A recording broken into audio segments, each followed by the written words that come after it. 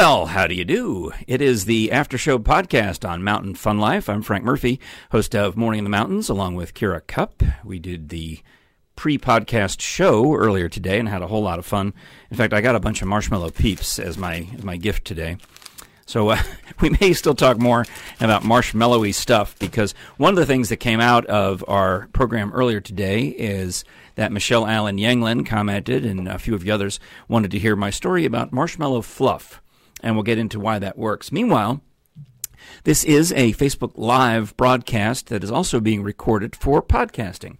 So you'll be able to, I assume if you're listening to this on a podcast app, you already know that we're on Anchor FM, Spotify, iHeartRadio, Apple Podcasts, Google Podcasts, Breaker, Pocket Cast, and Amazon Echo. You just say, Alexa, listen to the Morning in the Mountains podcast, and we come right up. So all of those things to listen to the audio portion of it, and I will do my best to remember how to do an audio-only show. That is sarcasm. Meanwhile, because we also are on social media, and we do rely on you for your likes and shares and comments, I'm going to click like, and I'm going to click share, and write post, and then I will click Frank Murphy, of course. I'll even check in, because I'm actually here at Mountain Fun Life. I can say that I am, and post that to my friends, because I would love for you to do the same thing. That is how we got so many viewers and so many comments earlier today during the pre-podcast show. What happened was Kira shared it to her Facebook friends, I shared it to mine, and who then shared it in turn. So we were seeing friends of friends who posted and commented. We had 4 full pages of comments on our pre-podcast show, which we did from 10 till 11 o'clock, or 10:15 to 11:15 this morning at Mountain Fun Life. Those you can still watch. If you're on Facebook, you can go back and watch those again. And we got a nice comment from a guy in St. Louis who came in right at the end of the show and said, love the show. So thank you for that. We appreciate all of those lovely comments. They are like, they feed us. It's like when you go to the zoo and you buy the little handful of pellets to feed to the ducks or the geese or the whomever they let you feed. Oh, you know what's fun is feeding the giraffes. At Zoo Knoxville, there used to be a thing where you could go in public to places. And in those olden days, you could go to the zoo because it would be open, and you could pay, how much was it, $5? I think it was $5 to see the... to feed the giraffes, is what I think it was. And you got a head of romaine lettuce, because apparently the giraffes don't mind the romaine lettuce. I don't care for it myself, but the giraffes were okay with it. And you would peel off the leaves of romaine lettuce and feed them to the giraffes. And it was fun because, actually, I enjoyed it more than my grandson. My grandson, Artie, was only 4 at the time, I think. And he was probably a little too young. He was excited to see the giraffe. He talked a big game. But when we got up close and the giraffe sneezed on him, which, again, you can't do in the ages of coronavirus, but he was rightfully freaked out. And then Grandpa stepped in and finished feeding the giraffe, because I'd already paid for the lettuce.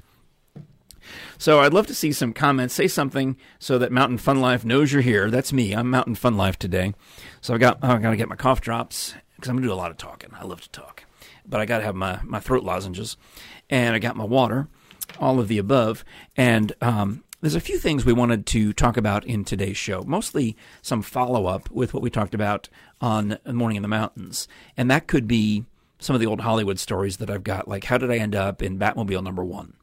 I told the whole story pretty much with Kira, but if you have any questions about Batmobile number 1, why was I in it with my family? Well, yeah, it was a fun day, a great day.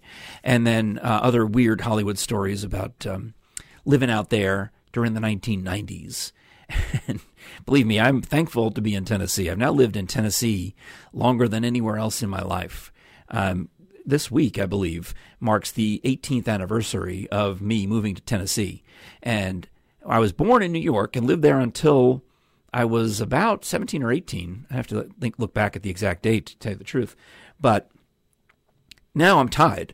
I've now lived in Tennessee at least as long as I lived in New York, and that included, being an infant. So I have far more memories of my life in Tennessee, and I like it here. As we say, a northerner by birth, southerner by choice. No, I don't exactly have a drawl yet, but I can work on that. I can fake one, but I prefer to have this neutral accent because I don't want to talk in a New York accent either. People laugh when I do the New York accent. So those are fun things we can talk about during the course of the show. And I really want to base it on your comments. One of the things that I love to do more than anything, and you're going to say, what is it, Frank, besides talk to yourself? No, actually, my favorite thing is comedy improv, is improvisation. Of all the things I've done in my life, and I've done radio, I've done television, done podcasting, done blogging, done Facebooking and Twittering, done so many different odd things. I've done ballet. I can't dance, but I can appear in a ballet as the comedic relief and wear dance shoes and fall down on cue. Of all of the things, improv is my favorite because it's got its tentacles in all of those other things.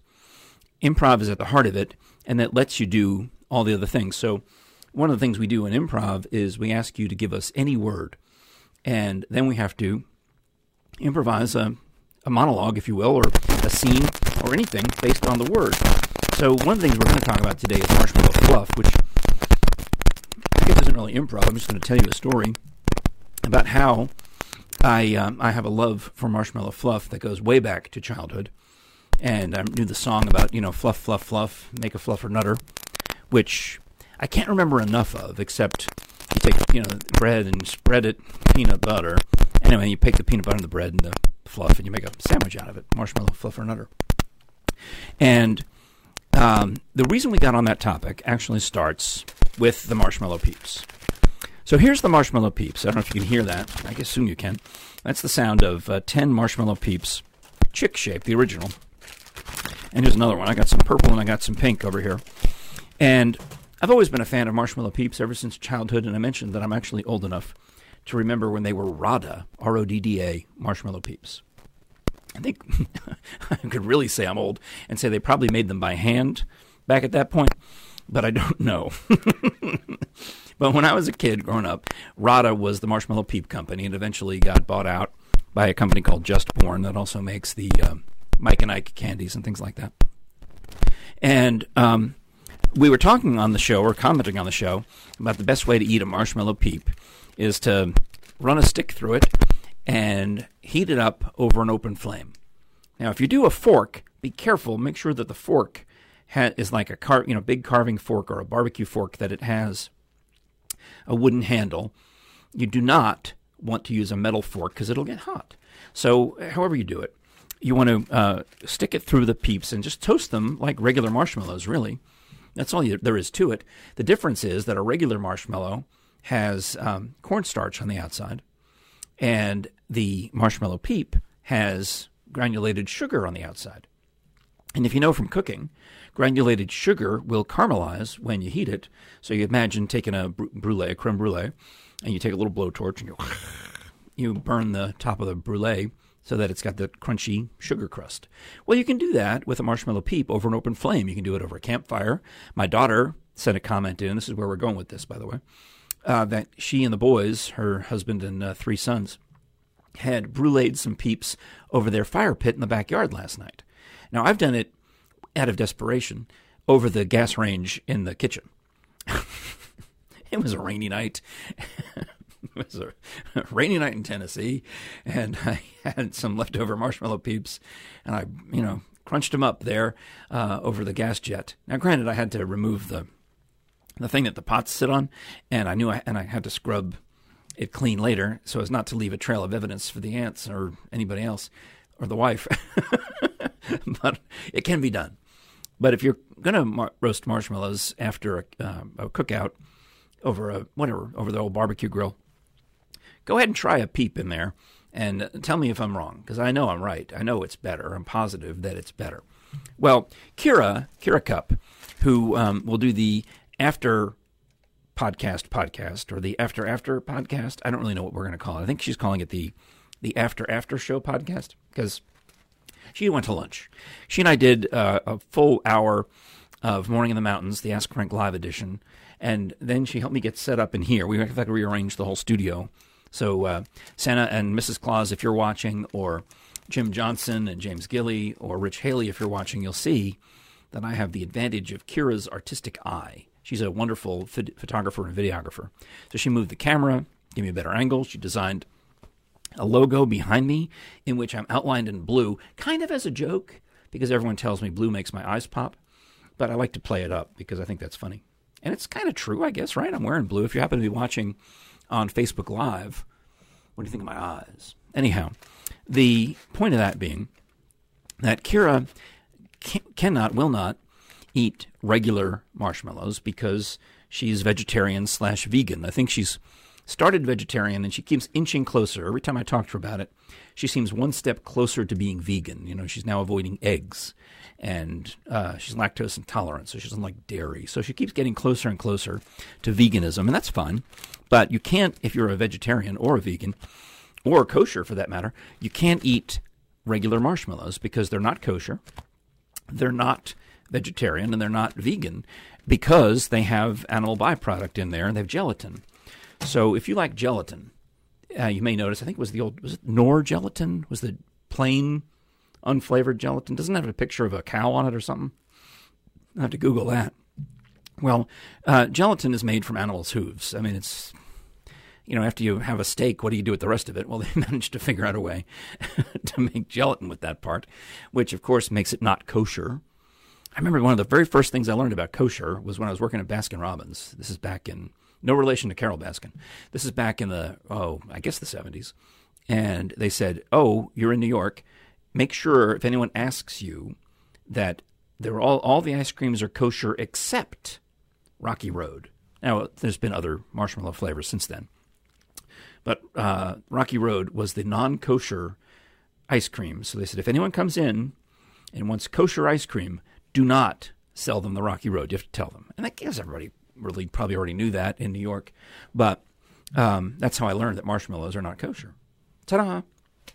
So Kira doesn't eat them because they have animal parts in them. So my daughter Megan gets on there and says, Kira, she commented, and in fact, you could comment too if you would, just to say hi, and I know you're here.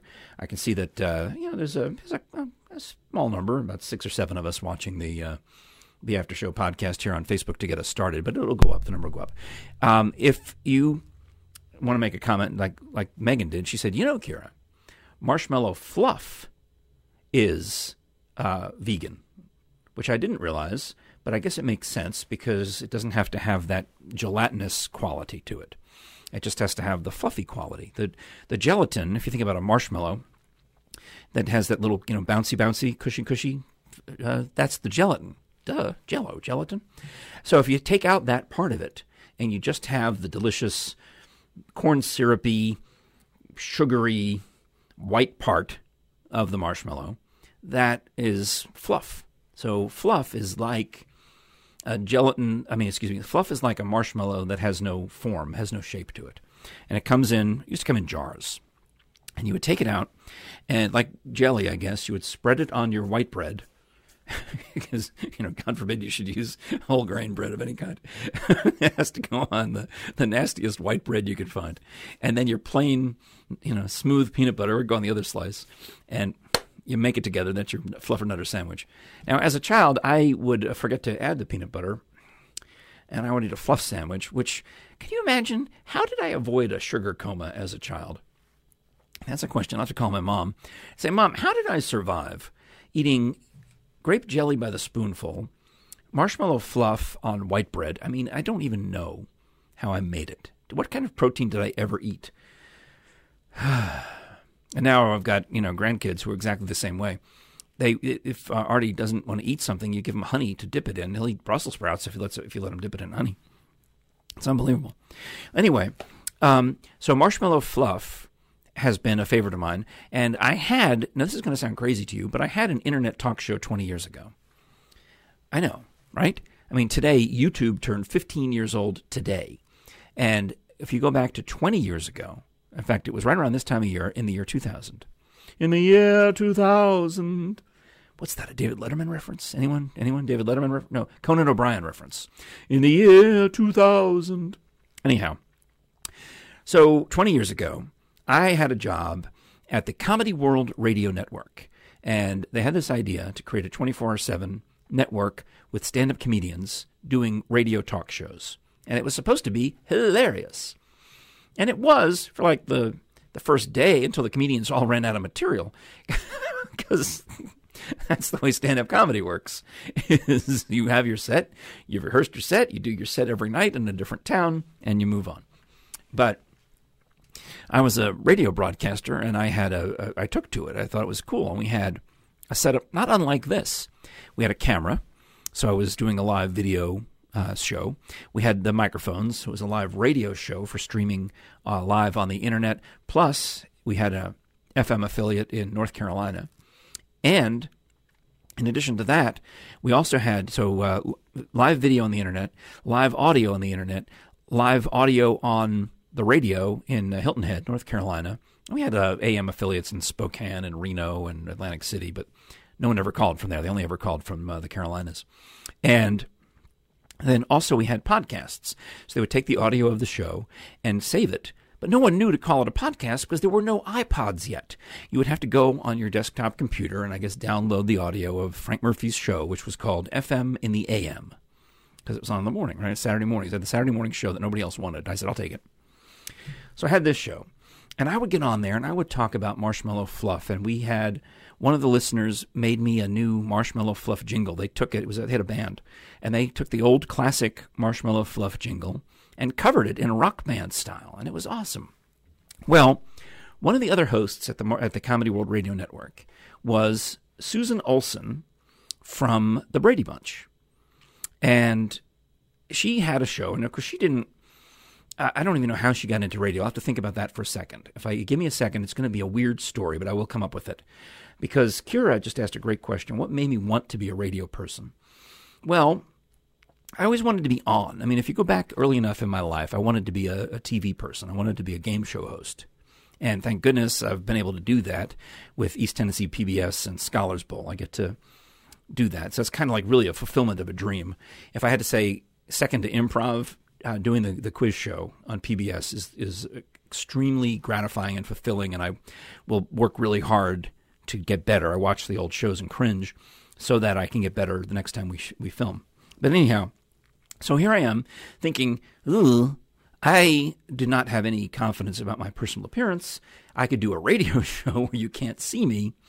Plus, I listen to some of the most iconic, fantastic, wonderful radio hosts ever in the history of radio were on the air in New York when I was growing up, in my formative years. So here I am in 8th grade, and 7th, 8th grade, and Bob Elliott and Ray Goulding had an afternoon show on WOR in New York City. And I wouldn't have discovered them except that my grandparents and my parents listened to the other talk shows on WOR. And Bob and Ray was not their taste. It was just weird. It was just a weird show. And I took to it right away because what Bob and Ray would do is they would make fun of radio. They would get on there and do a radio interview with the Komodo dragon expert. And if you weren't paying attention, it would sound like the most dry, boring interview. But that's what they were making fun of, is the Komodo dragon expert would get on there and say, the Komodo dragon is the world's largest living land lizard, found primarily on the island of Kumdar in the Indonesian archipelago. And he would go on and talk about it, and the other host, played by Ray, would get bored and then would follow up with this question. So where do Komodo dragons come from? So whatever Bob had just said as the Komodo dragon expert, Ray would then ask as the next question to pretend as if he hadn't been paying attention. So I loved it. And they had a thing one time where they said, we're going to have a live studio audience at WOR, 1440 Broadway, New York City, New York. And all you have to do is write in and get tickets. So I'm a kid. I am a kid. I can't go to New York City on my own. But I wrote in, and my mom took me down there, and my sister, who was so bored out of her mind. So my mom and my sister and I are sitting there in the audience for the Bob and Ray show. And there's a bunch of other old people who love Bob and Ray because they'd been around at this point. They had been on the air for probably 30 years at this point. They were established. And I'm a kid, and I'm sitting in the front row, and my eyes are wide. And I remember being a little bit heartbroken when they pretended to serve from the red and white flowing wine taps, which were supposedly on the studio wall, and they just gestured to some of the soundproofing equipment. And then they take a phone call, and Ray picks up a prop phone and leans back and talks into the phone, and he's the caller. and all of these other things. And I realized, and then, and then the interview comes out with Wally Ballou, and he's supposed to be out in the field. And Bob puts a nasal tone in his voice and goes, Lee Ballou here, pretending to be cut off at the beginning of the segment, because that was the running bit. Lee Ballou here, live from... But then it occurred to me later that this was genius. I was watching genius happen in front of my very eyes. They were using theater of the mind to create this whole fantasy world that I had bought into, because they would say on the show that they had this luxurious theater and a huge organ, and Webley Webster would go and play Jealousy on the organ, and all of these crazy things, all of which were fantastic and fantasy, made up, not true. But I bought into it. So now I've seen them do it, and I thought, this is amazing. And I went back and I told my little school friends at Iona Grammar School, I said, hey, I went to see the Bob and Ray show, and it was amazing. And they were jealous. They said, how can you do that? I said, well, they had a studio audience, but now they don't anymore. And they said, well, stink on you. So I wrote to Bob and Ray again and said, hey, I would like to come back. Don't take no for an answer. I wrote to Bob and Ray again and said, we would like to come back. I've got these friends who didn't believe me that, they're kind of like the disciple Thomas. They didn't believe me that I saw Bob and Ray in person. Can I please bring them and show them the magic that is Bob and Ray? So they wrote back and said, yeah, come at this such and such a day at such and such a time. And the difference was they were not in the extra studio where the audience had sat. They'd put us in, I don't know where we were, in a conference room or in a studio. They had set it up so that the audience could sit there. We were now in the main studio of WOR New York, where John Gambling would do Rambling with Gambling in the morning at the U-shaped desk. Well, Bob and Ray would come on in the afternoon and say that they were at the W-shaped desk. And the reality of it was they're at the exact same desk as John Gambling was. It's just the two of them could fit in there because it was that huge of a desk. And they told us to sit in the back corner, and we sat there. And there was some other guy there who was a friend of the airborne traffic reporter. And I said, do we have to be quiet? And Bob Elliott says to me, well, I mean, it's okay if you laugh, but only if you find it funny. Because they were on, we didn't have to force ourselves to be quiet. The laughter would have been just fine. So now I'm completely all in on radio. I'm hooked, line, and sinker on radio and the genius of these guys. So that was, I'm now in 8th grade, right? Well, nothing happened for a while. I went to high school, and there was no radio station at high school. There was a little TV, instructional TV station, so we tried to make some TV shows. And then in college, that's when I was actually on the radio, on the little campus station that you could only hear if you were in the dorm rooms. And that's when I first tried being a DJ, and boy, was I terrible. I have nightmares. Sometimes I have nightmares about my time as a college DJ, because I did it with such little training that I didn't know how any of it worked. They had these songs on tape cartridges, and I thought I didn't know that you weren't supposed to stop them. I thought, well, it's over. I better stop the tape. No. So the next person who put it in would have heard the last 2 beats of some Billy Joel song and then nothing, and then dead air. Because I did it wrong. I didn't know. So I still have nightmares about those days, about messing up the studio at the college station, but it ultimately didn't matter. So then, and I can go on in more detail about how I got into professional radio, but the short answer of it is I was at a college radio station at George Mason University in Fairfax, Virginia, and we did a big air band, like air guitar type contest, and I thought it would be cool to invite one of the local TV news reporters to come judge it, and maybe they'll bring their cameras. Well, 2 of them came. I invited as many as I could. A guy named Mike Buchanan, who just died this past week. May he rest in peace. The great Mike Buchanan of WUSA TV in Washington, D.C. And the other guy was this rookie reporter from the NBC station, WRC TV, some kid named Steve Ducey, who I think still is working in television. I'm fairly confident that he went on to some success later in life. But Steve Ducey shows up and Mike Buchanan shows up, and they both do stories on me and on this contest on their Friday night feature. And then the next week I get a call from the promotions director at WAVA in Arlington, Virginia, saying, hey, can we have the list of contestants who participated in your contest? Because we have a similar contest sponsored by Budweiser, and we're going to lose the money if we don't get some contestants. I said, no, absolutely not. However, I do need an internship this summer. Can I come down and just run the contest? And they said yes. And that is how I actually got into radio. So there you go.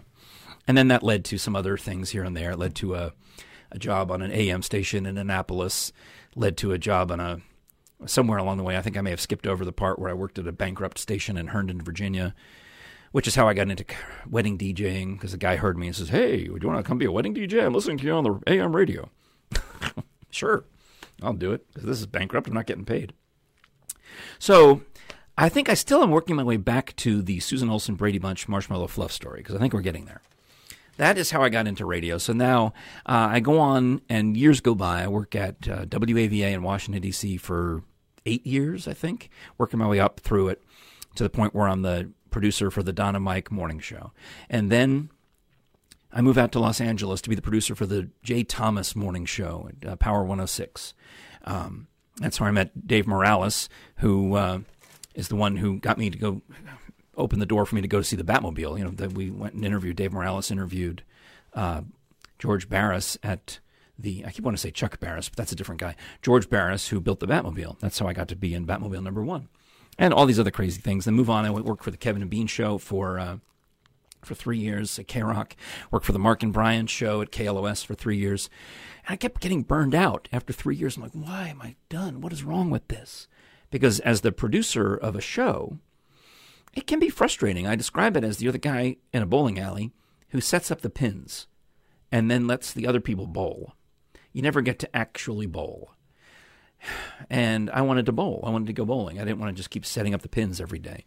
So I had an opportunity to go. I jumped at the first job I could to go into a little tiny station in whatever's just east of Pasadena. I can't even remember. Altadena? Might be Altadena. That called Y107. And then I got fired from there because they went Spanish.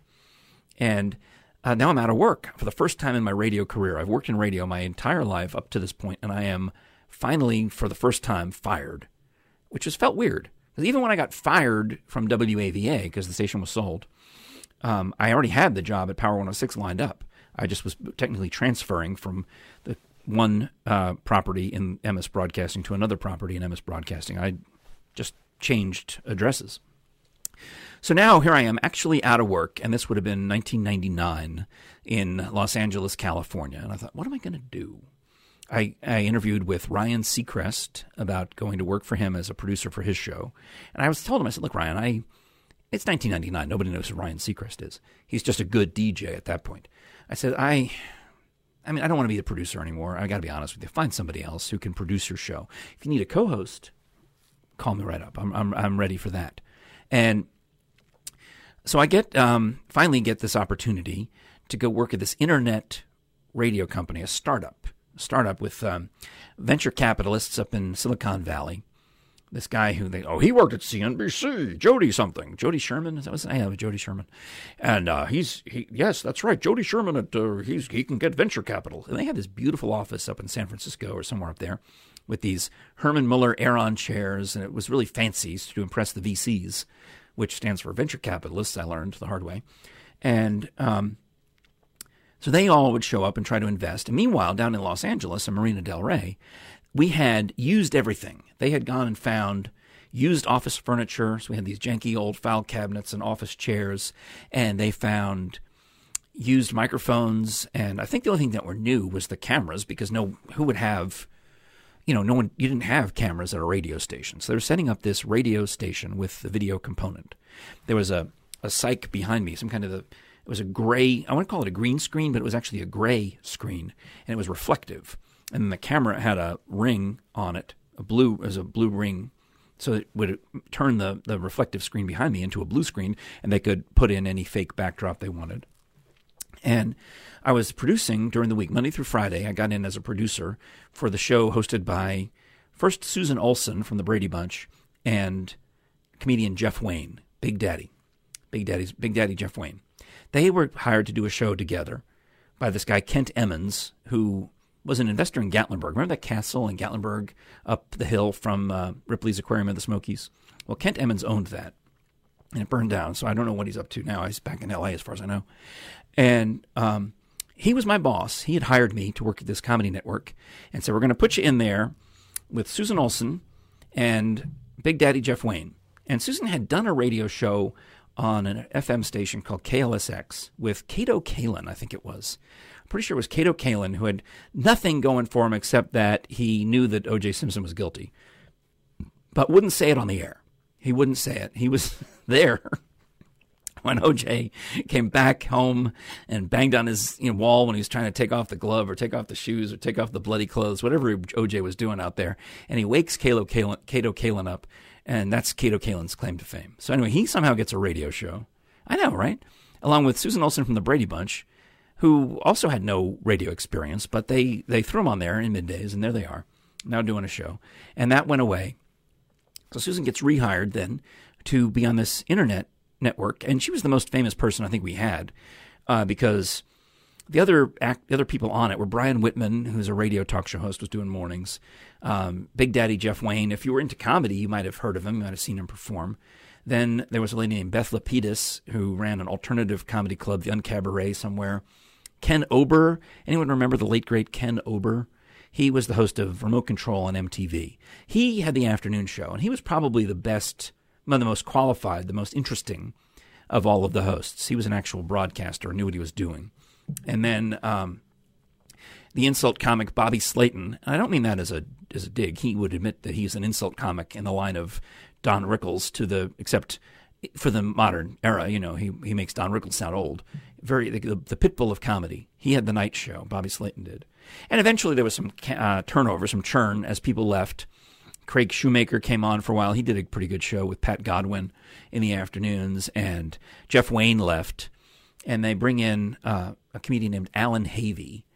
I remember seeing Alan Havey in a movie recently as a bit part. It was in what was it called? Bombshell. He was playing tennis in the movie Bombshell. I thought, oh, hey, that's Alan Havey. How about that? So they bring him in eventually to co-host with Susan Olsen. And that lasts for a little bit of a while. But I befriend Susan Olsen. She's my pal now. And I, would go to her house for some reason. I remember going to her house for something or another. And meanwhile, I had the Saturday show. So I'm producing Havey and Olsen, which I came up with the name H2O, Havey to Olsen, as the Monday through Friday show. And then I hosted the Saturday show. But I'm doing my own thing. And I was on this jag, oddly enough, probably around Easter time, about marshmallows and marshmallow fluff. So deja vu, 20 years later, here I am doing it again. And the Marshmallow Fluff Company in Massachusetts, I contact them because I'm having trouble finding marshmallow fluff in Los Angeles. It's really hard to find. You can buy the Kraft Marshmallow Cream, which is not the same. It's not the same at all, no.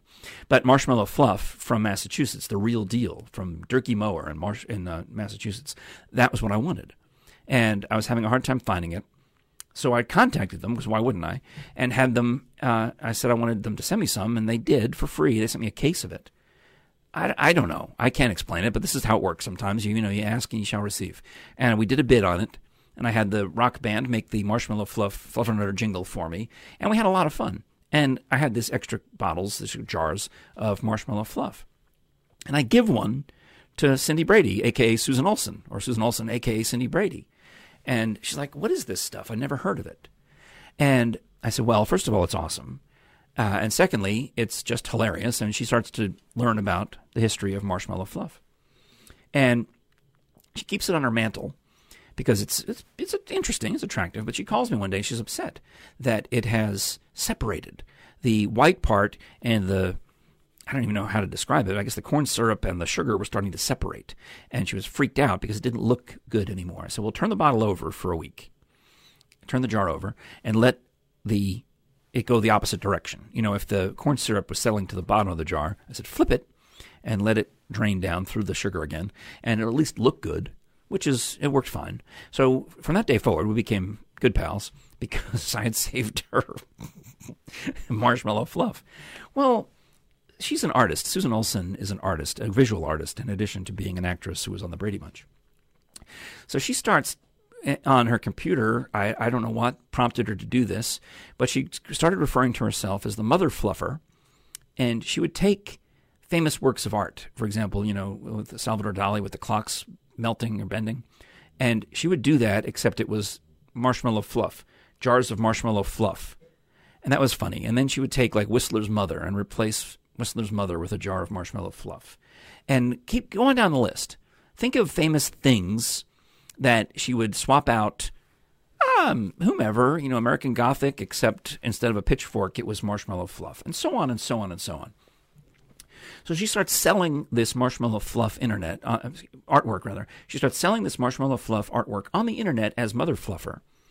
And wouldn't you know it, the Marshmallow Fluff Festival in Massachusetts discovers this somehow and flies Susan Olsen to Massachusetts to appear as the Grand Marshal of the Marshmallow Fluff Fest in September in Massachusetts, right at the place, the original location where Marshmallow Fluff was invented all those years ago. And it was all because I gave her a jar of it and told her how to turn it upside down. So if you ever encounter dear Susan Olsen, formerly Cindy Brady of the Brady Bunch, tell her that you heard the story from the guy who got her started on her Marshmallow Fluff art career. And it's all true. 100% true. So I see I've got a few of my friends are on here watching today, and I want to say thank you very much for watching. But what I love about improv is you could now, Aaron, Cody Campbell, or Bob, Kira, or Frank, you can all get on there and make a comment. You can give me a word, and I'll have to just take it and run with it. It may remind me of a true story, or in the case of improv, I may just have to make up a fake story on the spot. In fact, I'll tell you that I went to visit family one time in Maryland, and my daughter had it set up. She says, you need to put my father into your local improv show. They're having a festival. I'm like, you got to be crazy. That's not fun. But she had written to them and said, no, it's his birthday. He's coming to an improv festival in Frederick, Maryland for his birthday, which sounds weird, but that's what I wanted to do. And my daughter contacted them and said, in honor of his birthday, could you let him be in a scene? He knows how to do improv. And I've been on the other side of that now. When somebody contacts you and says, hey, my son, my mom, my dad, whoever loves improv, or I love improv, can I be in your show next week as a guest star? You're like, really? In one case, there's a woman named Freddie Birdwell who is an actress. And she told me that her son was really good at improv, and she could back it up because she herself is an actress. She knew what she was talking about. So then every time Rusty Birdwell comes into town from South America, he has a pass. We let him do a guest appearance with us at Einstein Simplified. Well, somehow the folks at this, what was it called? The Comedy Pigs in Frederick, Maryland, said that I could come up there. But what you do, and here's a trick, is you have these certain things that are like audience participation that you can't go too badly with it. So they had me come up there to do the audience participation thing. Someone else in the audience would shout out a single word, and then I would do a monologue on that word, and then everybody else would act it out. So I don't even remember what the word was. It was probably something, usually you get words like pineapple and anteater and, aardvark or something like that, platypus. People always trying to be funny, thinking of the weird animals or the weird fruits. You get whatever. That's what you get. So they say that, and I do my little bit, and then they saw that I had a little bit more going on perhaps than your average audience member, and they let me be in the rest of that scene, and it was a lot of fun. So that's how improv works, is you just start. And I think in that case, I made up a completely fictional story about pineapples because you just go with it. Like one time in Einstein Simplified, they gave me the word onion. And I went on a true rant about how raw onions are just the worst thing ever. Terrible, terrible things. But the cooked onions are wonderful. Once you cook an onion and caramelize it, whether you have grilled onions or whether you have onion rings, the best. So that was kind of the jag there, and that was fun. And then people acted that out. So here's a suggestion. It snowed in Michigan? How about a story about snow? Boy, do I hate snow. I mean, I hate snow. I am so thankful that we've hardly had any here in Tennessee for the past 2 years, but I know we're due. I know everyone says every March, well, this is the anniversary of the 1993 blizzard. You know where I was in the 1993 blizzard? I was in the audience of Jay Thomas's sitcom in Burbank, Studio City, California, and there's this other famous DJ in the audience named the Grease Man, and he and I are chatting, because why wouldn't I chat with the Grease Man? Like, hey, you're the Grease Man, aren't you? Oh, how about a gee? Yes, I am. I said, do you know Jay Thomas? Well, yes, we worked together at the Big Ape at Jacksonville. And I said, you hear about the snow happening back in in March, back in D.C. and New York. Because Greaseman worked at DC 101 and I worked at WAVA. Those were rival stations. So we kind of knew who each other were. So I have hated snow ever since I was a child. And children are supposed to like snow. Kids are supposed to love snow. My kids liked snow. They liked it. They liked playing in it. And in fact, when we moved them to California, I was relieved. But I remember my son going, I miss the snow. And he was 3. I miss the snow. Well, sorry. You can deal with it now.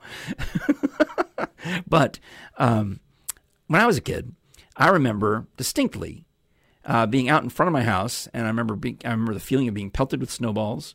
I remember the feeling of my boot getting stuck in a snowbank. It was one of those blizzards when I was a kid.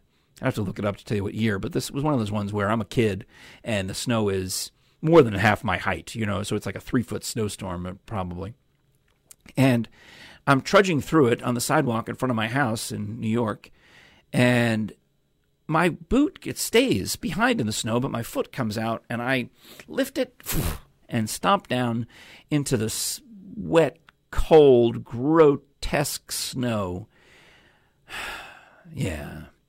And I was done.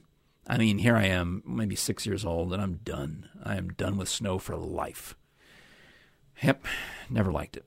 Never liked it. In fact, the last time, prior to coronavirus, the last time I missed Sunday church was because it snowed. 1983, and there was a big enough snowstorm in the D.C. suburbs that I couldn't get out of the driveway. Man, do I hate snow. So, Christmas. So there you go. I hope you're happy now. Now that I've given you a snow story. Yeah, I don't like it. I don't miss it. You know what's even worse than snow is ice.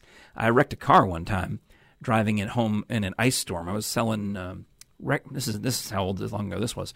Record albums, actual vinyl record albums. Michael Jackson's Thriller album was brand new at the time.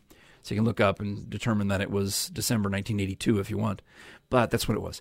And I got in a wreck, and dang nabbit. Actually, I think I'm thinking of it. The wreck might have been late. I don't know. And I wrecked the car, my brand new Ford Escort, which probably then was different. It was different. I was working at that record store in December of 82 and the next Christmas also, so it was probably the following Christmas because I don't think I bought that car until 83. But man, I hate the ice. Ice storms are worse than snowstorms because at least snowstorms, you can see it. I'm going to stay off the road. I'm not going to assume that risk. But with ice storms, you don't necessarily know. You might be driving on it, not realizing that it has frozen over. And next thing you know, you can't stop and you go slamming into 3 other cars. And then more cars slam into you. It's not fun. So I dislike snow and ice. But that does kind of bring up a quick topic. I'm going to check and see how long I've been going here. How long have I been going? Anyone? 43 minutes. Oh, okay. I still got some time. The whole idea of assumption of risk. We talked about that in the show with Kira Cup earlier today, the Morning in the Mountains show.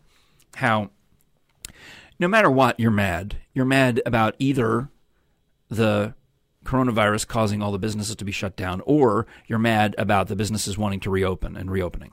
So either way, you're going to be mad, okay? I'm not trying to make you mad. I'm just acknowledging that you're probably already mad that businesses are closed or that businesses they're closed or you're mad they're open. Those are the choices, right? Nobody is content about it. So in our world today, there's talk about 1 week from now, the Tennessee stay-at-home order is going to expire, and businesses are allowed to start reopening on May 1st. And it makes it sound like the whole state's been on shutdown since beginning April. Well, it hasn't, because the quote-unquote essential businesses have been open, right? I have had no problem buying groceries. I've gone to Sam's Club multiple times, put on the mask that I bought from Kira and her mom, and I go and I buy my chicken salad and I buy my bottled water. In fact, I should take a sip of my bottled water. And whatever else that I need, my perishables, my salad, and my fruit, and et cetera, at the store. Mm-hmm. So I buy all that stuff, and we're fine, right? Now, granted, at the beginning of all of this, it was a little dicey because nobody seemed to grasp the concept of 6 feet apart. But since then, they've got markers on the floor showing you what 6 feet is. And a lot of the stores are now putting in the one-way lanes. So you want to go up the odd lane and down the even lane, or whatever it is. I think more and more stores are going with the one-way lanes to help control the traffic flow. Oh, we need more chicken salad, I'm told. Okay. Is that a hint? You want me to stop by on the way home? I thought you were going to go. Sorry, off topic. Talking directly to my wife. So, stores are creating more safety measures. You know, some of them are going to require that you wear a mask to go in and go shopping for groceries. Others are going to require that you use one-way aisles. Others are going to have a counter and make sure that there's no more than, pick a number, 50, 100 people, whatever it is, inside the store at the time. So that's how that works. So we have all those people those are safety measures that the store is taking because they don't want to get sued. They don't want you to sue them because there were too many people in the store, they got too close together, and you got coronavirus. So my prediction is that we'll have similar things as Pigeon Forge and Gatlinburg and Sevierville open up. You know, you'll have to find a way to limit the number of people into a restaurant. You'll have to find a way to separate the tables far enough apart that you can't sneeze on each other, you know, while you're, suppose I eat some of that nasty cilantro and I sneeze because it's disgusting. Like, my wife is really allergic to it. It makes her throat close up. But if I were to sneeze and someone was in 12 feet, I think, is the sneeze distance. You gotta take precautions of that. So my prediction is that everything we love, whether it be theater or restaurants or theme parks, things like that, I think we're going to find are going to become the baseball games of the future. What does that mean? Can we even go to a baseball game because we're all so close together? What I mentioned on the show with Kira earlier today is if you were to still have a ticket stub from a baseball game, minor league, major league, it would say on the back of it that it's a license to use that seat. You're buying a license to the seat. You're renting it from them for the duration of that game. And you're warned that during the course of a baseball game, objects may be thrown or batted into the stands. What? Well, yeah, you're at a baseball game. I mean, it's terrible, but every couple of years we hear a story about somebody who gets hit in the face with a foul ball, right? Or a bat breaks and flies into the stands and hits somebody. That happens, unfortunately, I'd say somewhat regularly. I mean, it gets, we hear about it in the news maybe once a year, once every 2 years, somebody gets it. We certainly hear more often that the guy's carrying his beer and he gets hit by a foul ball and either drops the beer, catches the ball, or drops the ball, catches the beer. We all laugh. But it's the same idea. He can't sue because on the back of the ticket, the license that he purchased, it says you might get hit with a thrown or batted object. So, but he assumed the risk. He went to the baseball game anyway, right? It's America's pastime. We all go. We all go to the baseball game and take the risk of getting hit in the head with a baseball.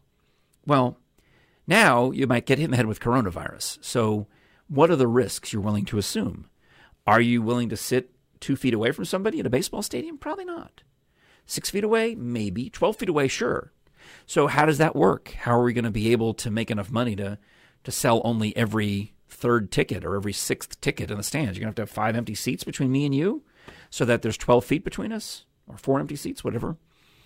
And can you still make money if you're a theater promoter?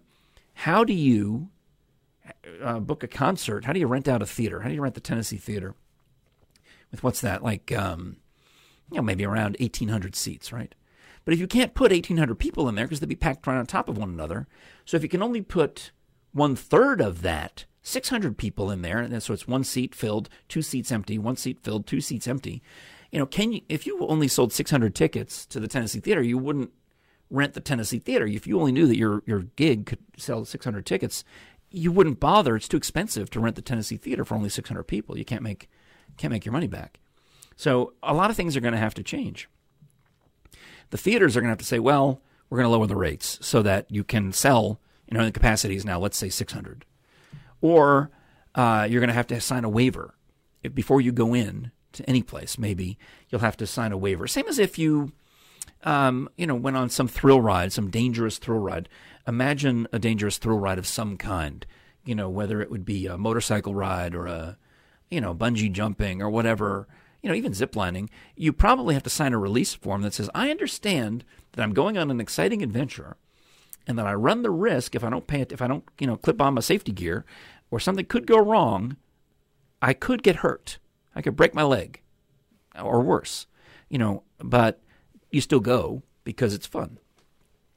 So where does that put you in the world of COVID-19?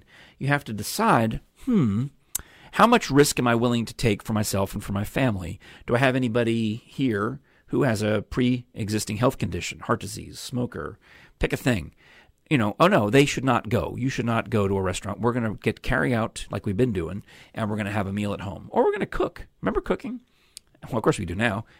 They saying that home economics is going to make a comeback. We're all going to have to learn how to cook and clean again because we can't go to the restaurants anymore.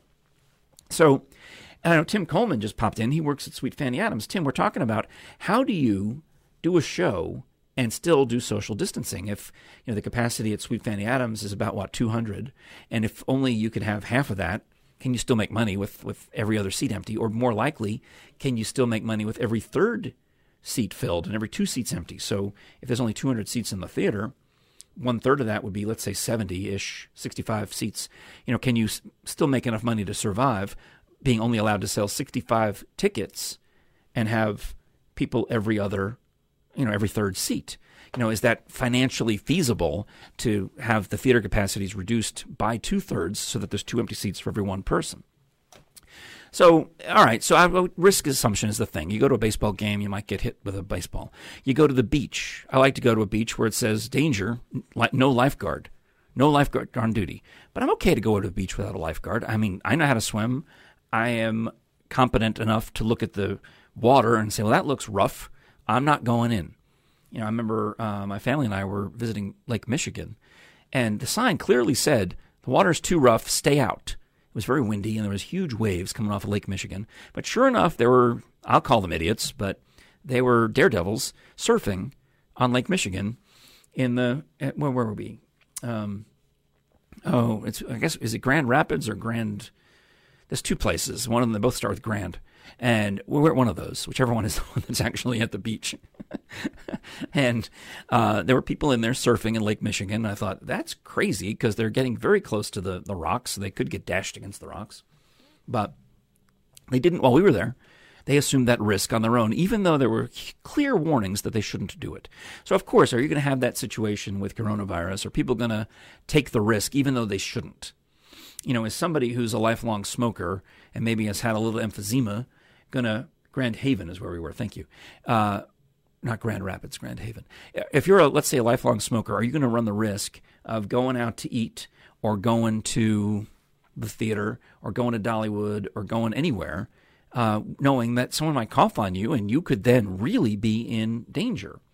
So, a couple things here. Chris Payton lives by Lake Michigan, and they're in the water all the time, regardless of the warnings. Of course they are. I saw them with my own eyes. And then Tim Coleman from Sweet Fanny says they are going to try to reopen and limit the audience and space them out throughout the theater. So that's kind of what I'm thinking is if you do the 6 feet thing, each chair is approximately 3 feet wide, right? So you have to have one person and then 2 empty chairs and then another person. And question is, can families sit together? If I'm already quarantined with my wife, you could let the 2 of us sit together, right? And then have 2 empty seats on either side of us, maybe? That would be certainly something to consider there.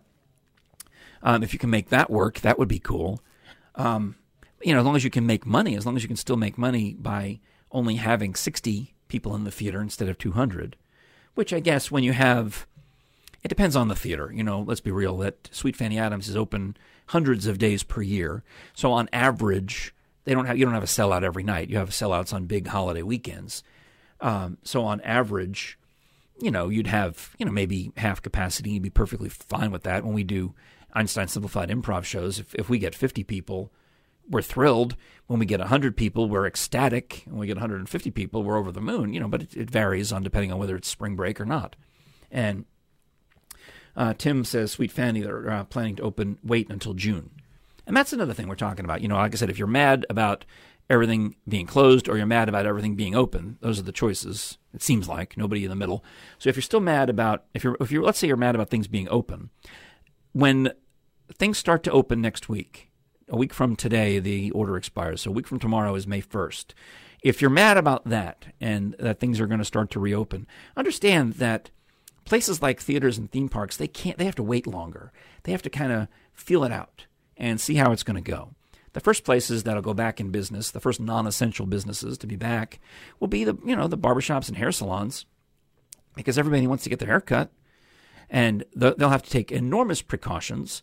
But these are people who are licensed by the state anyway, and they have some basic understanding of cleanliness. There's a reason why they have that jar of Barbicide. They have a basic concept of killing germs. So they'll space people out, and they'll stagger the appointments, and they'll do all the things to prevent having emphysema person and potential coronavirus person in the same room at the same time. They'll have to space those folks out. And you're in the front line. If you're the barber or you're the hairstylist, you're putting yourself at risk in order to make a living, because you're going to be there. Now, ideally, you're behind me. So if I do cough because of the oak catkins, which are disgusting, the oak pollen in the air, at least I should be coughing away from you as my hairstylist, right? So thus that'll open first, and then the restaurants that are hurting and trying to survive with carryout business will start to have sitting down again, but again with spacing and far enough apart, and taking the safety precautions and wiping everything down. But these are going to drive the costs up for a lot of restaurants. So do expect that some of your favorite restaurants will probably go out of business, and some of your favorite hair salons might probably go out of business. I hate it, but if you're a business owner, you have to look at it and go, I've lost all this money for the past couple of months, and now I have to increase my cleaning costs and my staffing costs and limit my potential income, limit my income of customers. So some of them are unfortunately going to go away. I wish that were not the case. But I think it's a truth bomb, and how somebody has to say it. Chris Payton says he appreciates things opening in June, waiting until June with cleaning the building as needed. And, all right, there's a little bit of hype on this. Let's just think about this for one brief second. A slight bit of hype. I saw a guy on the news last night who's got a hotel here in Sevier County, and they were doing a wonderful job of deep cleaning the hotel, which probably needed it anyway. But, if the hotel's been vacant for a month, any coronavirus that was in there would have died by now. So the game is now not to, the game is now to continue cleaning. It's clean as you go. The moment that guest number one walks in there, that's when the game starts. The fact that you've cleaned an empty hotel, good. Of course you should. It makes sense, right? You can paint it too while you're at it if you want. But we're not talking about the germs would have died by then. Everyone tells us that you can, if you're worried about your Amazon.com delivery, leave it outside for one day, and it's definitely anything on it will be dead by one day. Probably less, but at least, we know for that. So the hotel germs, probably dead by now. The theater germs, they're all dead by now, probably. We assume this. We're told by science. And so then the cleaning really begins once you have live human beings back in there again, bringing in their spittle and their normal cold germs and their coronavirus germs and their flu germs and whatever else you got. That's when the deep cleaning has to continue. And that's where the costs start going up and up and up, because you got to do that same thorough cleaning every time a guest comes into your establishment. So the question is on you then. What level of risk are you willing to take? Baseball game level risk where you might get hit in the head. The odds of you getting hit in the head are pretty slim. Or higher risk, like surfing very dangerously close to the rocks at Lake Michigan. Maybe you're a great surfer. Maybe you'll get away with it. Maybe, God forbid, you'll get distracted and, a pretty girl walks by and what? And next thing you know, you're broken legs in the rocks. What level of risk are you willing to take? It comes down to everything. Driving here on the interstate in a thunderstorm, there's supposed to be thunderstorms on my drive home. Am I going to take the interstate, or should I take side roads so I don't have to worry about hydroplaning? That's everything in life is the level of risk that we decide to take upon ourselves or not. And we are asked to make a lot of decisions in the coming months and years, because this will be around for a while. We're going to have to think about, how am I going to survive? Am I going to be a hermit and stay home and work from home, which is great if you can. But if you can't, and you're quote-unquote essential, or you're quote-unquote formerly non-essential, but actually in reality essential to the rest of us, because we need a haircut or we need whatever you do for us, then God bless you and thank you for going back to work. Let's see, what's Chris saying? Hotels that have breakfast, yeah, probably won't have food available, because how do you have that out there? When I go to Sam's Club, the whole cafe area with the pizzas and the salads, that's gone. It's just closed. The chairs are gone. The tables are gone. I used to joke about going to lunch at the club. Well, I can't anymore. Doesn't happen. All right. Well, I think we've made it. I'm pretty sure I've made it to the 60-minute mark. Yes. Oh, almost exactly. So I'll wrap this episode, because Kira's got to come in here and do the after podcast, or the after podcast, or the after show podcast. I don't know. Kira's up next to do another one of these live podcasts here in the room. So, also, by the way, thank you to Kira for making the beautiful graphics for the After Show podcast with Frank Murphy, and we appreciate that. We're doing it as a thing. I'll be here every Thursday for this after we do the live Morning in the Mountains show. So, thank you for the comments. Thank you for letting me rant and rave. And Michelle Allen Yinglin, if you're still watching, I did the Cindy Brady Marshmallow Fluff story kind of near the beginning-ish. I wish I could tell you. It's probably halfway through. All right. Well, that was the show. Do listen to us on your podcasting apps. You can hear it that way. And do also join us on Facebook Live, so that you can do live commenting and watch me sit here under the hot lights and enjoy. Oh, Kira Cup Show, says Chris Payton. And that is exactly what is coming up next, the After Show podcast with Kira. And now I am, I can run a radio station with my eyes closed, and I have to look down here and try to figure out which button I stop first. Is it the record button? Nope. The stream button. I think I stopped the stream button first and then the record button. So there we go. Thank you again for listening. I'm Frank Murphy. You can find me on all the socials at FrankMurphyCom, FrankMurphyCom. And we do especially appreciate you liking and following Mountain Fun Life, and Kira and all the rest of us. Rich Haley is here tomorrow with Sports in the Smokies, and then the post-show podcast. And then on Tuesday, it's Santa and Mrs. Claus. Wednesday, it's Jim and James with the entertainment show. And then next Thursday, Kira and me once again with the Morning in the Mountains. Thanks so much for watching. Thanks for supporting Mountain Fun Life. We appreciate you. We're here to guide your adventure in and around the Smoky Mountains. I'm Frank Murphy. I'll talk to you again next week.